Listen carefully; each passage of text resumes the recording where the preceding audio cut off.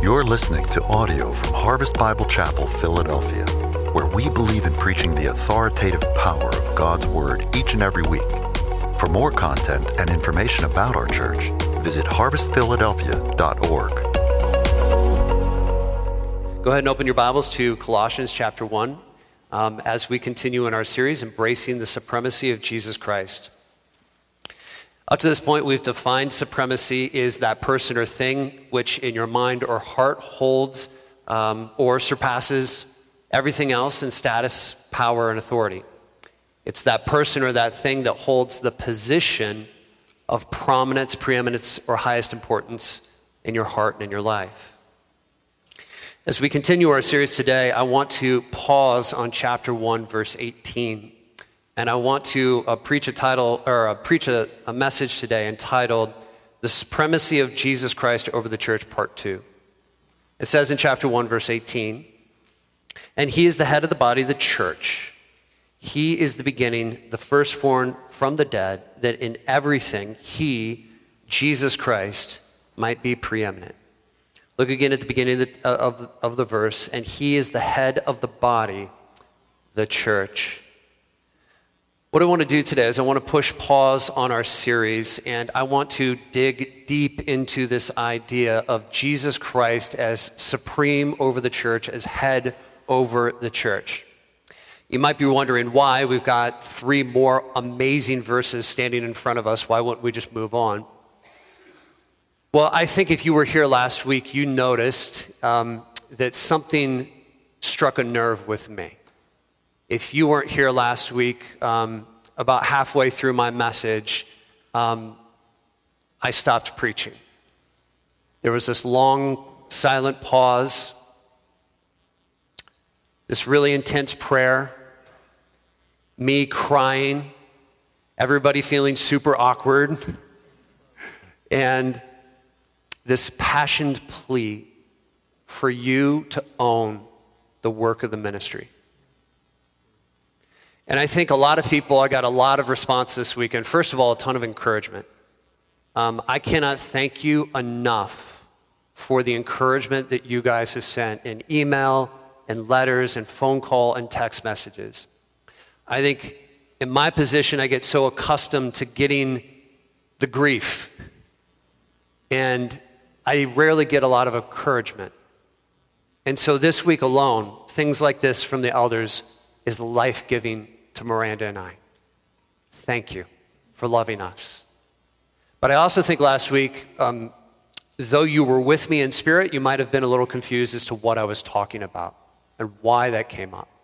So what I want to do today is hopefully offer a little bit more clarity around what I meant, a little bit more direction of how we can move forward, and I pray hope for the future of our church. Does that sound good to you? So I'm going to pray again. Father, now give us eyes to see what your word has to say, ears to hear your spirit speak, and God, a will to not only hear and see, but to act and move and decide. We pray in Jesus' name, amen. Let me begin here. In the early 1900s, during the days of exploration, there was a man by the name of Ernest Shackleton. Ernest Shackleton who was an explorer, gathered 27 men for an expedition.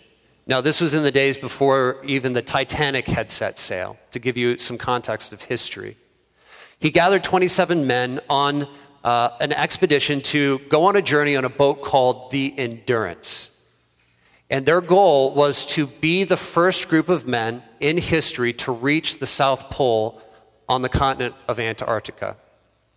On their journey down, they got stuck in an ice pack in what is known as the Weddell Sea, just north of Antarctica. As their ship got stuck in the Weddell Sea, the ice pack continued to grow and become more and more intense until finally it crushed the ship, and the crew, all 27 men, including Shackleton, were stuck. Now keep in mind, in the early 1900s, there was no rescue. There was no GPS, there was no text messaging, there was no rescue crew.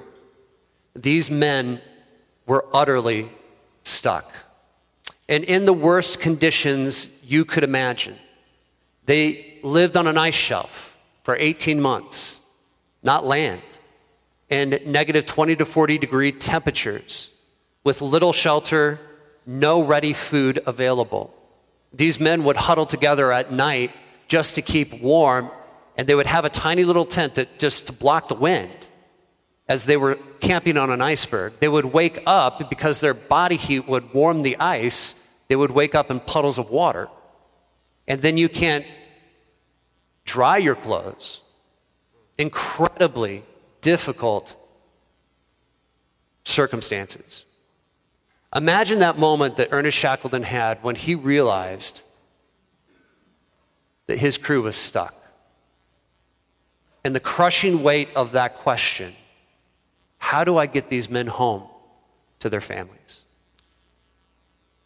If you've ever been stuck in life, you know the weight of that question. How do I move forward? In 2011, Harvest Bible Chapel set sail. With 50 adults and some odd children, we planted a church with a vision to, in 4 to 5 years, plant another church. But if you've been with us for anything longer than maybe 3 to 4 years, you will understand that we as a church are stuck.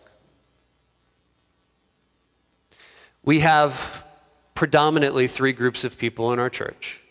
We have those who have been with us for about 8 years. We have another small cluster of people who have been with us for about 5 or 6. But then we have a large portion of people, a revolving door of people that stay for anywhere from 1 to 3 years. And that revolving door keeps revolving to where every 3 to 4 years, it almost feels like we have a new church. We are stuck. So the question that we have to ask, and we have to ask it at some point, is how do we get unstuck? Now, I think that we would all agree before we continue that we cannot and should not measure success by numbers. Great spot for an amen. We have always been committed to a quality of discipleship over a quantity of disciples. And we believe that if we focus on the quality of discipleship in our church, God will eventually, in His timing, take care of the quantity. But we also, I think, can agree that faithfulness is not just being committed to us 4 and no more. Also a great spot for an amen. Because we believe that there's a mission that God has called us to as a church, and we as a body collectively are called to fulfill that mission of advancing the gospel together. So there are these 2 ditches that we can fall into: measuring success in a church based solely on numbers, or being totally content with getting nowhere and just being stuck. What is the goal? The goal is that we would be a healthy church. That is what we desire to be. But knowing that healthy things grow, we understand then that if we aren't growing and moving over a long period of time, we have to inspect ourselves. What is wrong? What's not working? How do we address it? In the early 1900s, when Ernest Shackleton looked at his crew of 27 men and he faced impossible odds, he developed a plan. And that plan, over the next 18 months, carried these men from iceberg to iceberg to iceberg, literally fighting for their lives. Guys, as they would get off the boats, they had been paddling for 48 to 72 hours, would find a seal, cut it open, and stick their hands in to keep them from freezing. It's how hard they had to fight to stay alive. But they had a plan. And after 18 months, Ernest Shackleton got every man home to his bed, home to his wife, home to his kids. If we are going to, as a church, find a home, a building, we need a plan. Amen? And so, what I want to do today is from Colossians chapter 1, verse 18. I just want to build a framework very simply of what God's plan is for the church and what it needs to look like for us over the next 3 years. Now, my goal today is to give you an honest assessment of where we are at as a church. My goal is not to scold. I am not frustrated or angry. I hope you hear my heart when I say this. I'm simply presenting the facts as the elders see them. Okay? We got to... Someone say preach. Okay. So let's do this. I want to ask a couple of questions. Who are we? Number one. Number two, what is our mission and vision as a church? And how do we accomplish it? And number three, how do we get there? Point number one is simply, who are we? If we don't know who we are, then we will not know what we are required to do. And so my goal here in this section is to help us to see what is our bullseye as a church. And are we hitting it or are we missing it? So as we look back at the text, we look at chapter 1, verse 18. We're just going to camp here, and we're going to dive deep into this verse. And he, that is Jesus Christ, is the head of the body, the church. Now, as you look throughout Scripture, there's a lot of different ways in which God describes the church.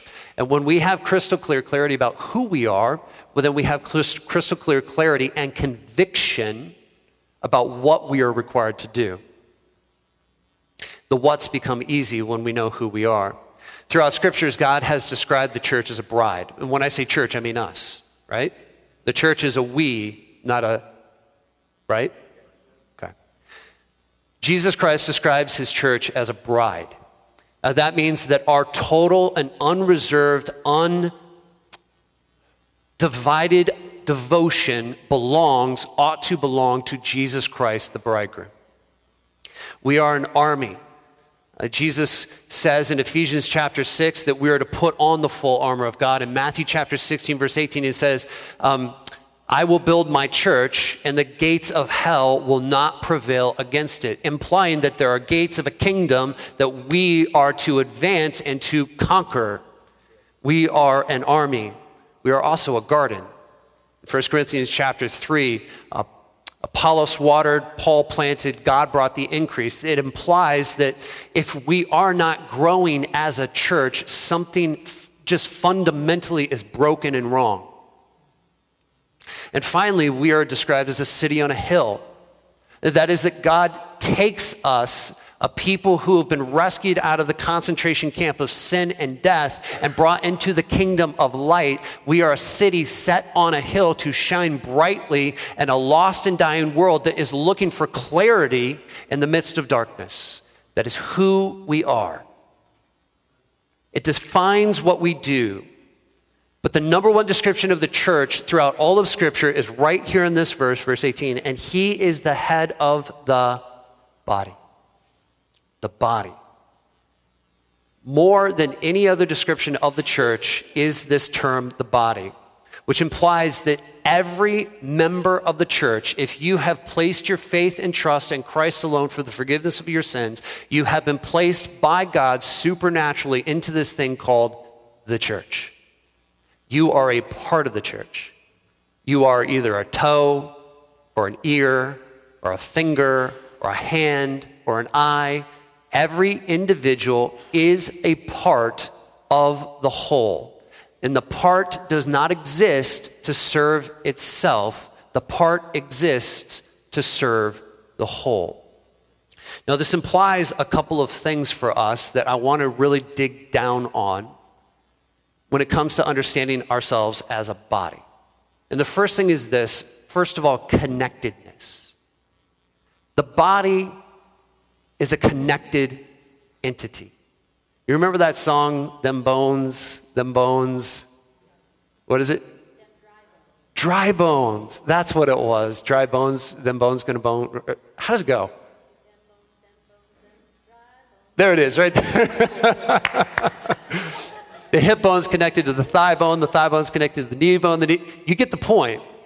And what that implies is that a body, what happens to one part of the body needs to impact the whole, right?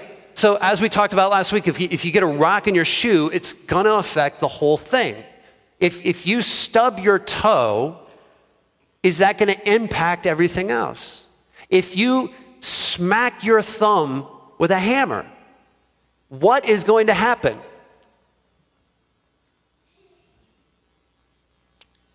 Parts impact the whole, and the whole needs the parts. And this is what this means for us. Proximity to one another does not equal connectedness.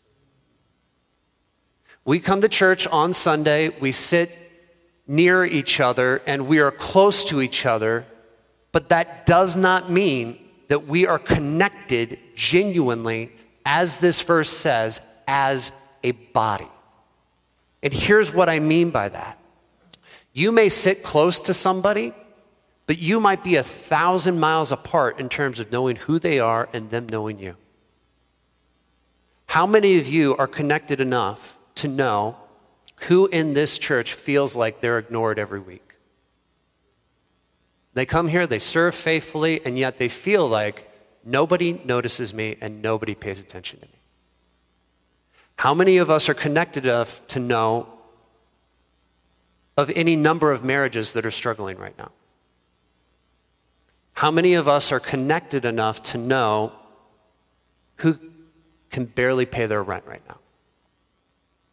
How many of us are connected enough to know who just lost a child? Or who is struggling with same-sex attraction and doesn't know what to do with it? You see, we may sit close to each other, but if we don't really know each other, are we really a body, as the Bible describes? This is why we need mechanisms. For 8 years, well, let me stick to the script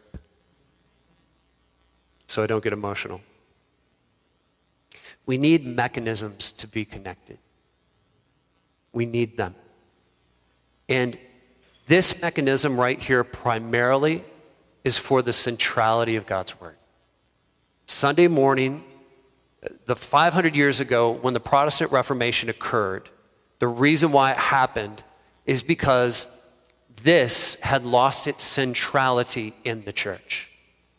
And so the Protestants fought hard to make this, to bring the pulpit out of the side of the church that had been relegated all the way over here and brought it back so that the centrality of the church was rooted in the authority of God's Word. But throughout the years, we have become so focused on the truth that we've forgot the equally important aspect of the church, which requires connectedness.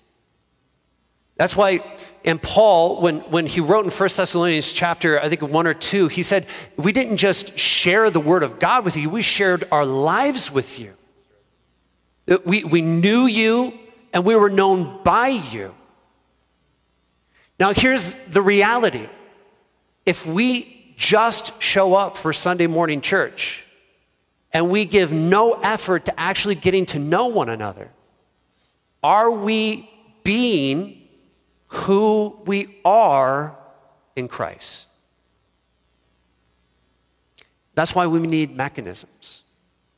We have mechanisms like community events for us to get together and serve. Men's and women's events for us to get together and fellowship around the Word of God, around the truth of God's Word, but to actually have relationship. That's why, especially, we have small groups, a place where you can know and be known by other people. Secondly, if the body implies, first of all, connectedness, it also implies mutual ministry. I want you to hear these verses as I read them aloud. They're going to be from Ephesians chapter 4, verses 11 through 16. And I want you to tell me if this sounds to you like Paul is describing a buffet line. Sizzler, Golden Corral. Think of the cheapest, nastiest. Is that what Paul is describing here in this text? Okay, are you with me? Okay, listen to what he says. And he gave the apostles, the prophets, the evangelists, the shepherds, the teachers, to equip the saints, to eat the best food possible at the most professional churches that offer the best programs on the face of the planet with the best preaching and the lights and the smoke and the awesomeness. And when you walk out, you just feel like, wow, man, I met with God. To equip the saints for the work of the ministry, for the building up of the body, until we all attain to the unity of the faith of the knowledge of the Son of God, to maturity, to mature manhood, to the measure and stature of the fullness of Christ, so that we may no longer be children tossed to and fro by the waves and carried about by every wind of doctrine, by cunning, by craftiness and deceitful schemes. Rather, speaking the truth in love, we grow up in every way into Christ, who is the head, from whom the whole body is joined and held together by every joint with which it is equipped. When each part, we say that again, when each part is working properly, makes the body grow so that it builds itself up in love. Does that sound like the Sizzler? Golden Corral? No.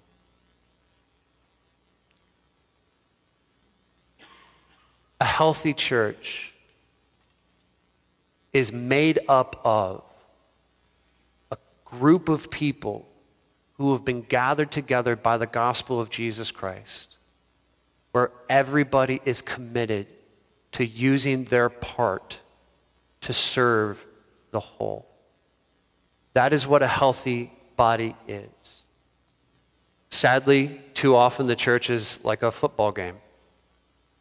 How many of us are the Eagles playing today? Are they? I just heard, who are we playing today?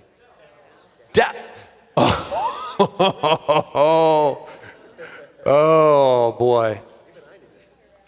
I'm going to be watching TV today, and I don't even like watching football. That's great. You see, the church oftentimes is too much like a football team, right? 22 players on the field in desperate need of exercise, surrounded by 22,000 people in the stands in desperate need. Wait, I said that wrong. 22 people on the field in desperate need of a break, watched by 22,000 people in desperate need of exercise. Now we got it. Let me give some examples. And this is just as I've watched this occur over 8 years of our ministry, I'm just laying out the facts as they are. For instance, we have 3 road crew teams. And these road crew teams come in and they prepare this place and make it usable for the sake of the church. So they set up pipe and drape, they get the sound and the equipment, they get all of this here, they set up the children's ministry and get the parking lot ready and everything that goes into getting this ready. And it's about an hour and a half process about. And a while back, we had about 11 people split between 3 teams, which averages out to about 3 to 4 people maybe. To have a healthy team that actually enjoys what they do, we need about 8 to 10 per team. But we had 3 to 4, which meant that we had about 3 to 4 people like Mike Tanis, who came in and has been faithfully doing this for years, coming in and not just working 1 month and then 2 months off, but you were coming in pretty much almost all the time. So we put a plea out to our people and we said, we need 30 people, 10 people per team. And we got do you remember the thermometer thing? And we started to fill that up. And we got almost all the way to the top. We got 26. We didn't quite get 30, but we got 26. We were really close. And now we're already back down to about 15 between 3 teams. And the challenge is that 15 isn't even equally spread out with the 3 teams. So it's not like 5, 5, and 5. It's more like 8, 7, 3, or 4. And here's what that does. Because I know a lot of us, when we come into church, we look around and we think like, oh, this is a well-oiled machine. Things are going great. Everything's set up. It's ready to go. But you weren't here at 7:30 when TJ showed up, and he only had one other person to help him set the whole thing up.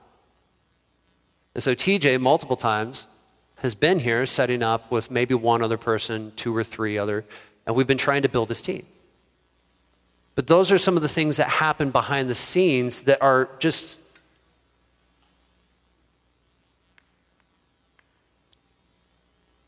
it's hard. We had one road crew member, Steve. He's a great guy, got saved here. Got saved here. His eternal address went from separated from God to living with the King forever. And so he was so thankful, he just wanted to start serving on the road crew. But how many Sundays in a row where he would show up and there were only 2 to 3 people to help him? And he would be passed, and he would say this to me, and younger men, I don't mean to make you feel guilty. That's not my goal in saying this. But it's the reality. Steve, who was in his 50s, helped by other men who were in their 50s, passed by multiple young men on Sunday mornings, and Steve would ask, why aren't they helping? Why aren't they pitching in? One day I got a letter from Steve, and it had the keys to the van, and a letter said, we're leaving, please don't contact us. That was it. He just completely burned out.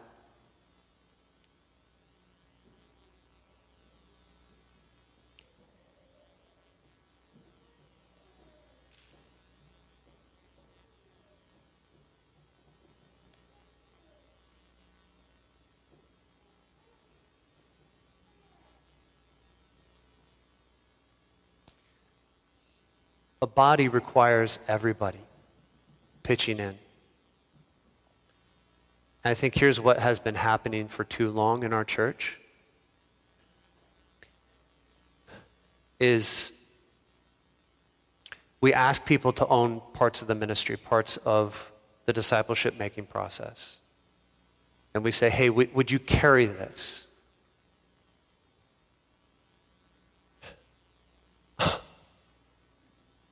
Okay. I can't do this anymore. This is too much. All the while, Bevan Griner and Betts Griner in the back have been for 8 years faithfully carrying the ministry. This is really heavy. Of sound and hospitality. And a constant rotation of people. And the guys that have stepped up, I'm so thankful for. But how long am I going to be able to hold this? It's already getting really heavy. Can I do this indefinitely? I'm asking, can I do this indefinitely? Wouldn't it make way more sense if all of us just carried this much? Would this be sustainable? It would. And it's not too much, right? I mean,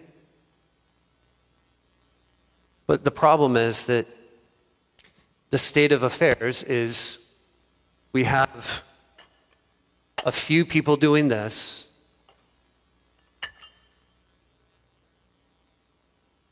too much of this, and we burn through good people who get saved in our ministry. We never see them again because they can't keep carrying the load. Now, some would say,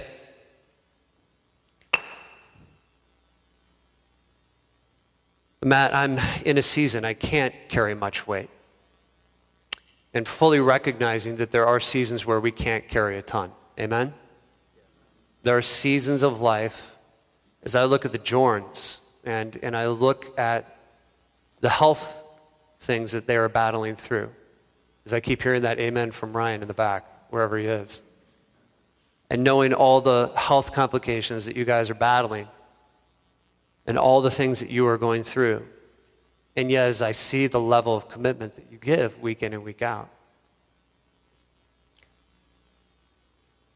I think there's a lot of people, we go through seasons where we can't. But I'm just going to say it. I wonder how many of us from time to time think we're in a season where we can't when we really have an attitude that we won't.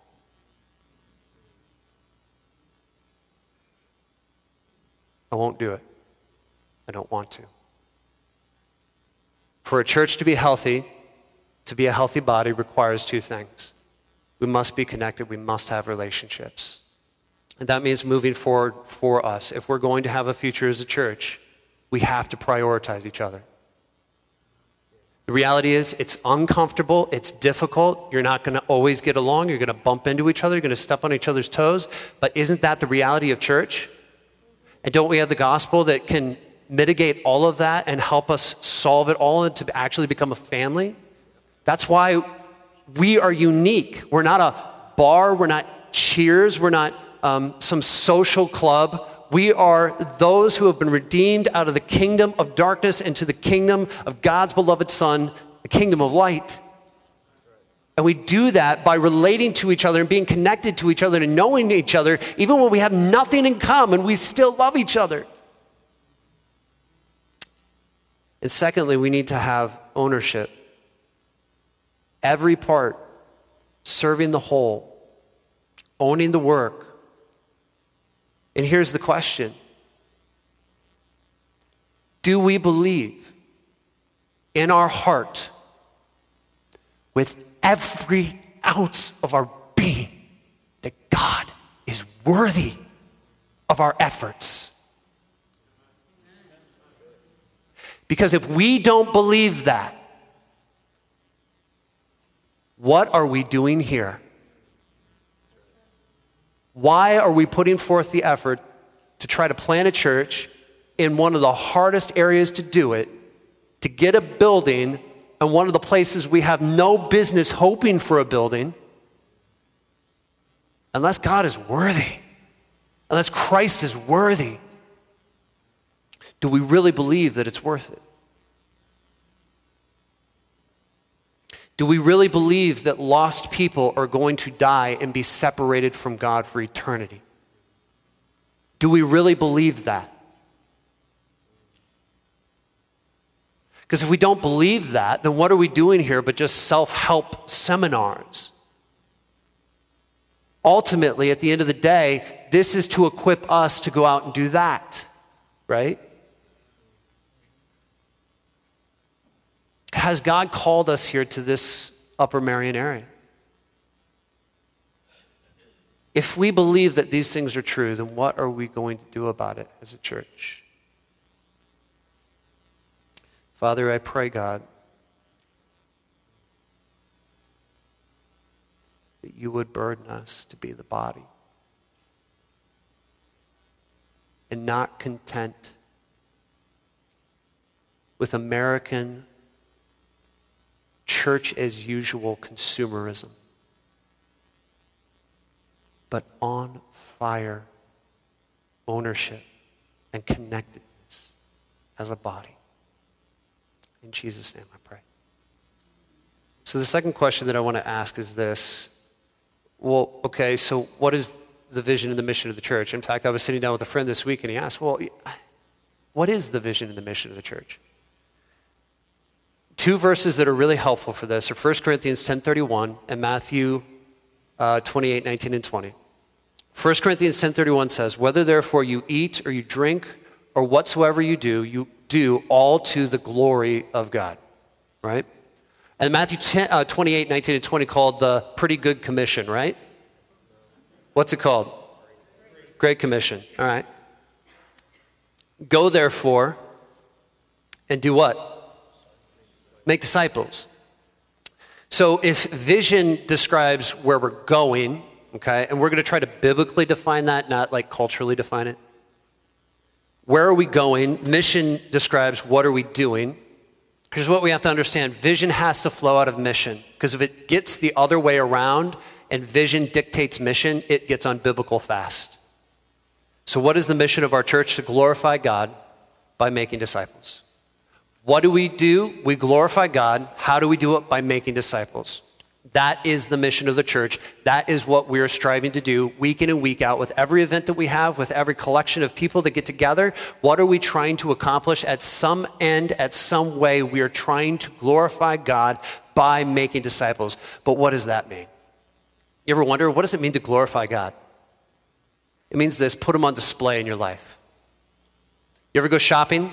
Go shopping at the mall? You go window shopping, ladies, guys, don't lie to me. I know you do it too. You go to Best Buy and do some window shopping. And what do? They put their most important, most valuable items where? Right at the front.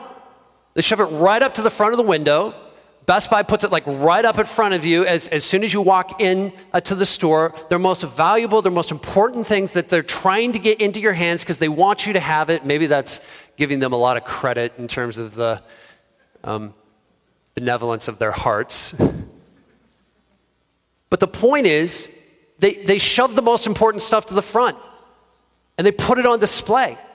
What does it mean to glorify God? It means to put him on display in your life, that you shove him to the front so that when people look into your life and they see you and what you care about and what you value and what you prioritize in life and what you say yes to and what you say no to, they clearly see God on display, glorified, lifted high, magnified in your life as the highest importance in your life, supreme over all.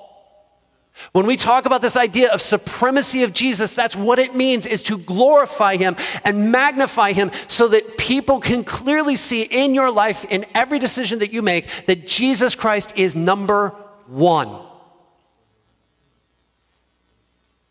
And we show that to the world as we laugh, as we cry, as we celebrate, as we mourn, as we conquer, as we struggle. What is truly most glorious to us? The mission of our church is to glorify God. And by how do we do that? Making disciples. Helping lost people who don't know Jesus get saved. Saved people get matured. And mature people multiplying in this life. Do you see it? Healthy things what? Grow. But if I were to put a finer point on what we're trying to do as a church, if we're trying to glorify God by putting Jesus Christ at the front of the window and showing and displaying, ultimately, what does it mean to make a disciple? It means to help people wake up to the joy of living for the glory of God alone. That is a disciple that is alert, alive, and enthusiastic for living for the glory of Jesus Christ alone. That they are willing to sacrifice everything else in their life for the glory of Jesus Christ because he's worth it. Because he's worth it. Because he's worth it.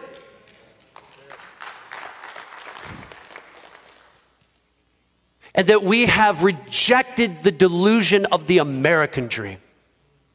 The American dream that battles against your soul every day, that tells you to give your life to the last 10 to 15 years of your life so that you can live out some pathetic utopia of existence when you're fighting just to stay alive. Ditch the American dream and give your life to the eternal kingdom of God. Storing up treasures in heaven for the glory of God. By being willing to share the love of Jesus at work at the expense of your job. If it would mean bringing another person out of the kingdom of darkness into the kingdom of light. But we're so scared of losing out on the American dream that we're not investing in the eternal kingdom. And so the goal of the church is to help wake us up to living for the glory of God, because he is worth it. And if our mission is to wake up Christians from the delusion of the American dream to living for the glory of God, then our vision has to flow out of that. Is that a good mission to have as a church? Okay. We need to be behind this, because this is like everything that we do, right? So are we agreed this is a good mission? Okay, this is what we ought to be doing, right? So then where are we going if this is what we're doing? Okay? Where are we going? Long-term, short-term. I think there's two elements to vision. Long-term vision, short-term vision. Where are we going? And why do we feel convicted that we should go there and not stay where we are comfortably right now? Because we have to be convicted that where we are right now pales in comparison to what God is calling us to out there. And we have to be willing to sacrifice to get there to accomplish it. So where are we going? Well, we began this church with a desire to be a church planting church. Why? Because we believe that the church is the hope of the world. God makes his appeal to sinners through the church. Do you believe that? That God reconciles people through the advance of the gospel that comes through the church, the local church. If we want to advance the gospel into a lost and dying world, then we do it most effectively by planting new churches as we grow. That has been our goal. That has been our vision since the beginning, is to be a church planting church, not to build our own kingdom. Not to build our own kingdom. We're not going to be a campus church where I'm going to be zoomed in on the screen so that everybody can look at my ugly mug and hear my horrible, emotionally driven sermons. We want to plant churches with local autonomous governing bodies, with pastors who have a passion for the community that they're actually in, to reach them. Now that's the long-term vision, that we would have a building that we can create a community center so we can serve our community, and we can train other pastors to go out and plant churches to be kingdom outposts in their areas. That's the long term.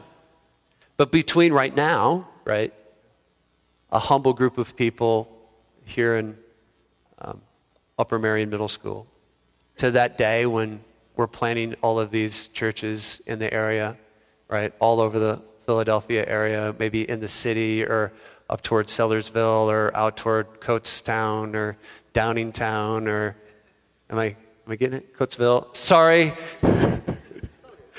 I'm not quite getting it there. What about between then and now? Well, we have to have a short-term vision. And I think part of the problem that we've had as a church for the past 8 years is that we've had a big, grand BHAG, big, hairy, audacious goal.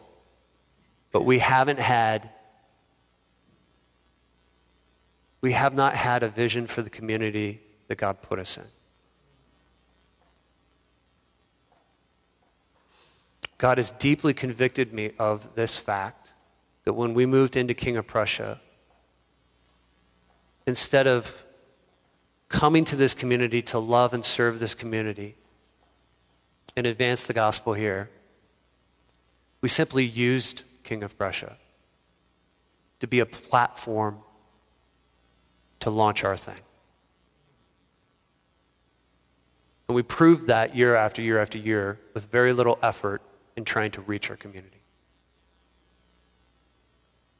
And so that's where God has been convicting us as leaders, the elder board level, that we have not been the hands and feet of Jesus Christ in the Upper Marion area. And so short term, what is our vision?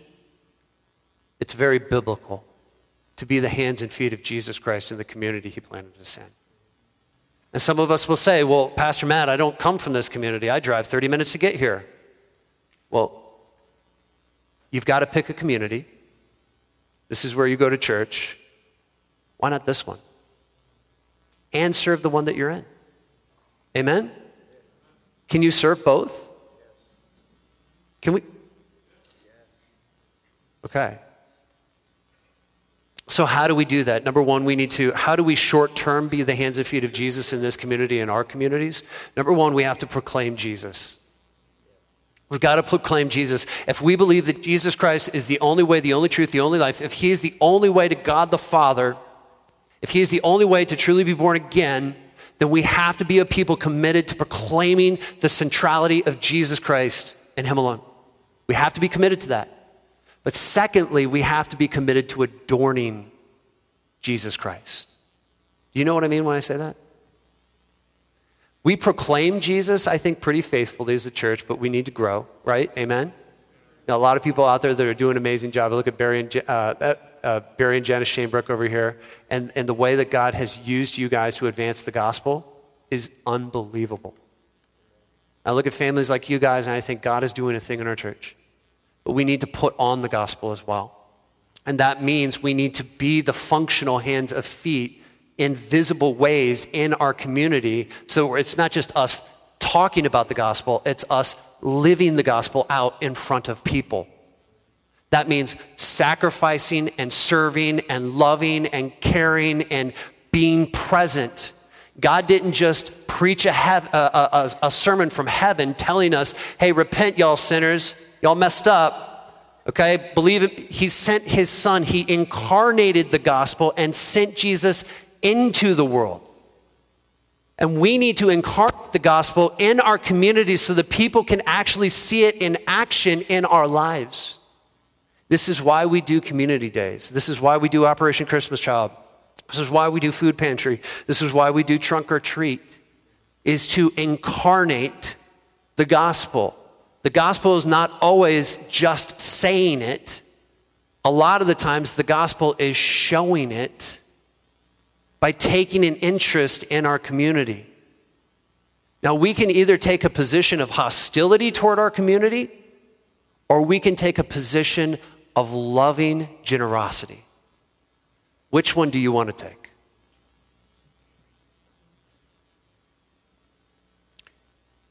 That means we need more help. Trunk or treat's coming up, by the way. And we've got candy coming in, which is awesome.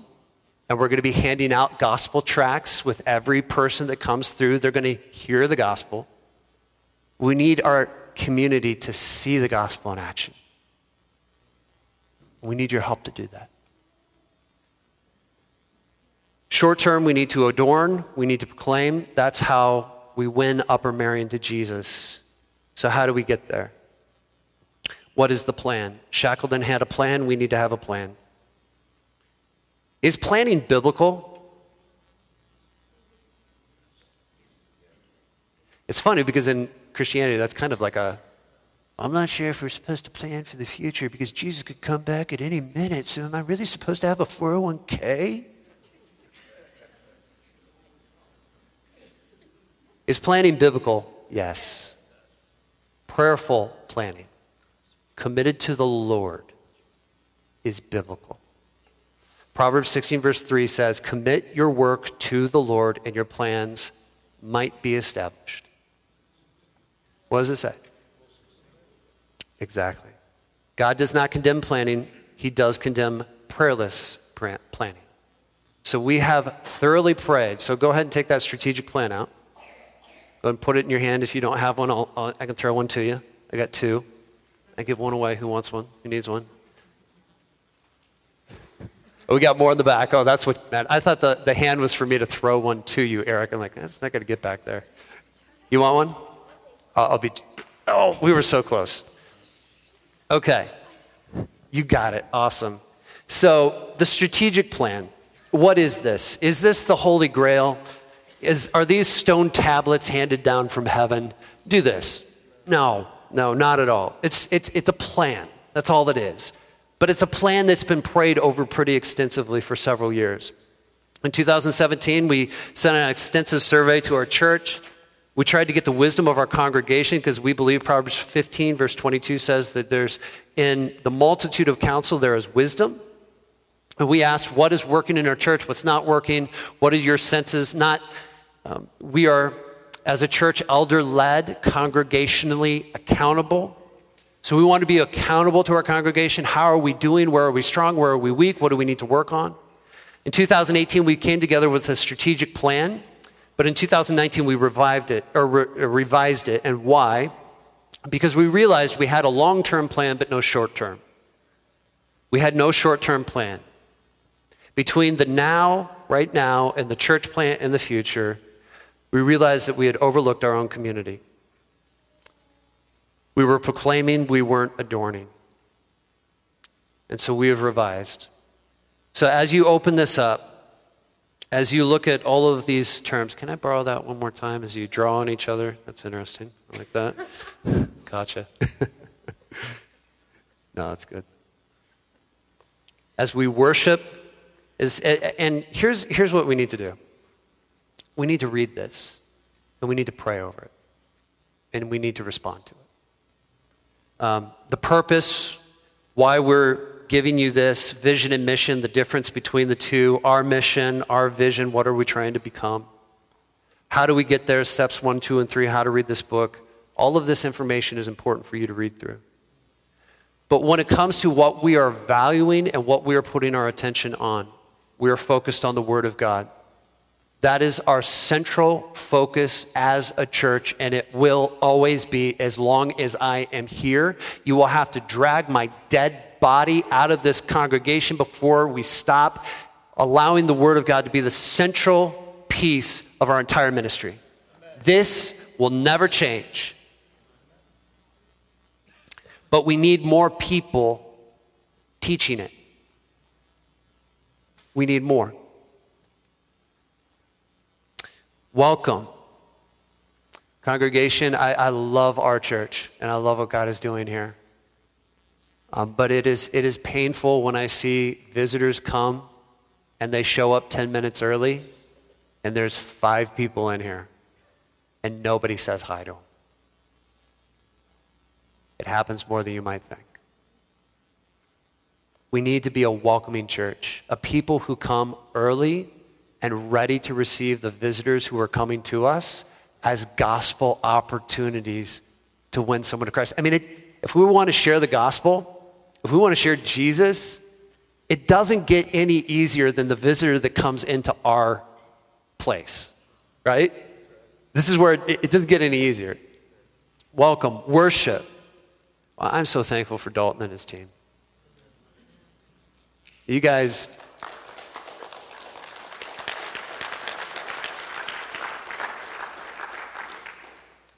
you hold high our King in worship every Sunday. Thank you. But we need more.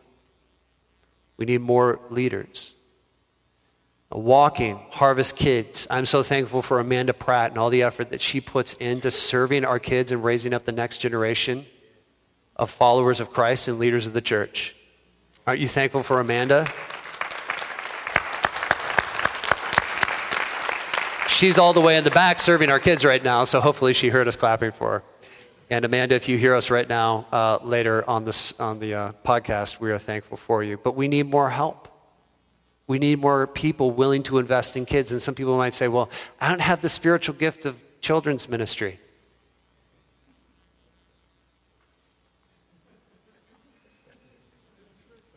Oh, it's not a spiritual gift. Okay. I missed that.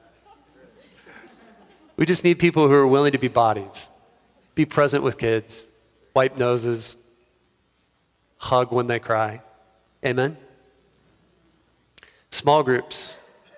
I'm so thankful for the 6 families that are leading our small groups. Ryan Jordan is my small group leader, and his faithfulness, him and Jess, and to be there every Sunday night when I know the weight of responsibility they carry. There are weeks where Ryan is leading our small group on Sunday, teaching till 7 or 8 o'clock on Monday, elders meeting on Tuesday from 6:30 to 9, and teaching till 7 or 8 on Wednesday. 4 nights in a row where he is not with his family, 2 of them committed to serving this church. We need more like him. That would be a great spot to say thank you for him.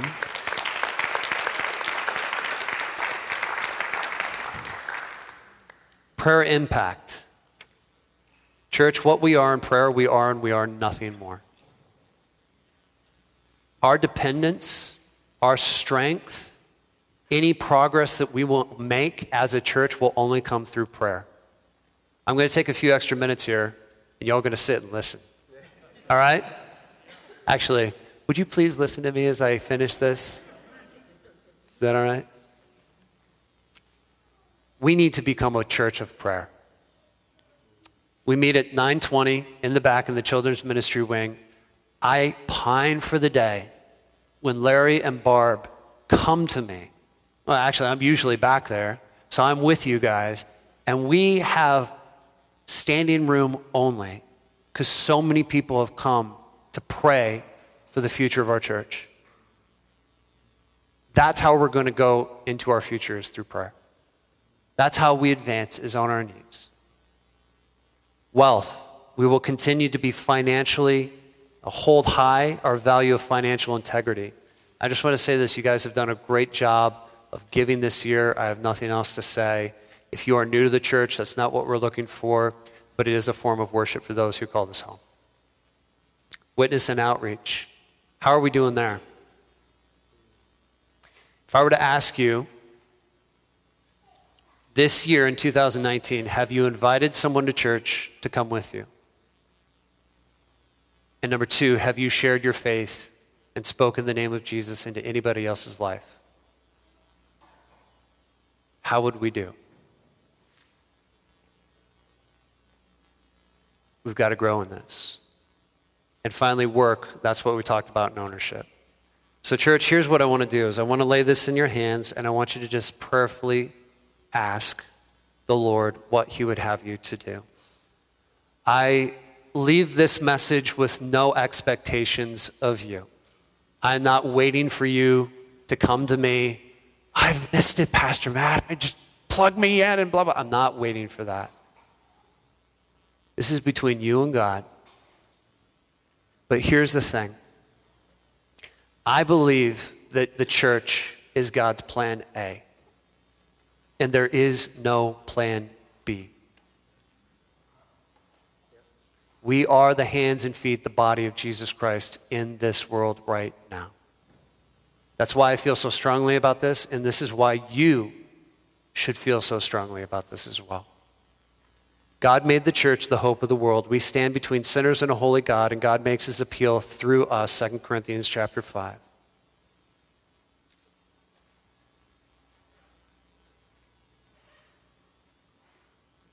Like a Shackleton, we have a plan.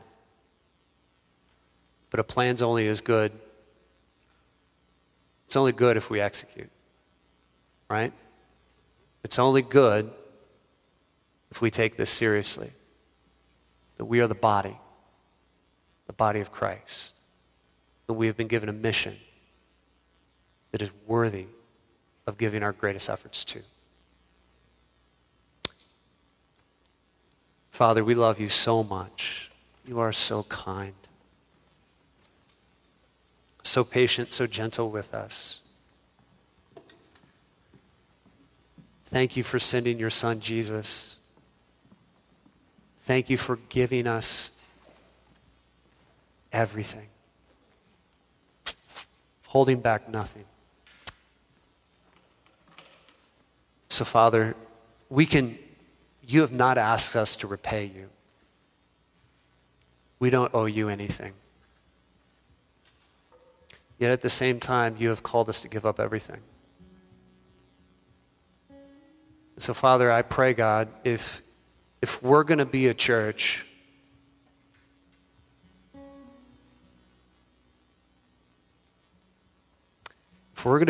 where people can truly find you, then God, we need to make some adjustments.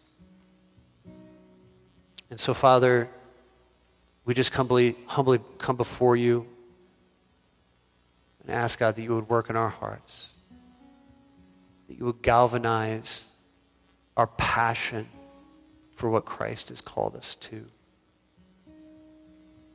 so that you will be glorified. Sinners would be saved. Lives would be changed. In Jesus' name, amen. Thank you for listening to this audio from Harvest Bible Chapel, Philadelphia. For more audio, content, and information about our church, visit harvestphiladelphia.org.